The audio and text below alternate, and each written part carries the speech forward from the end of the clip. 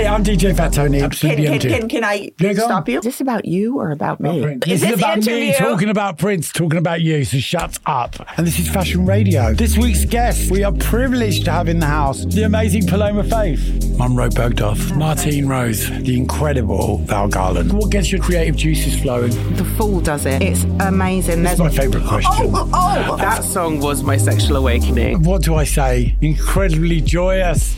Keep going. Kristen McMenemy. It's Nick Knight. I'm not going to survive this. Well, I'm so happy to be here, darling. One of my best friends, Sam McKnight. Cora Corrie. Best music video in terms of fashion, Nick. Madonna in latex. So this little story about one of our first meetings with Gaga. Most important song you've ever heard at a catwalk show. I mean, this is really vain because it's my own. I did a Versace show and Prince did the soundtrack. What's that one track from your childhood that influenced you and your personal style? That was easy.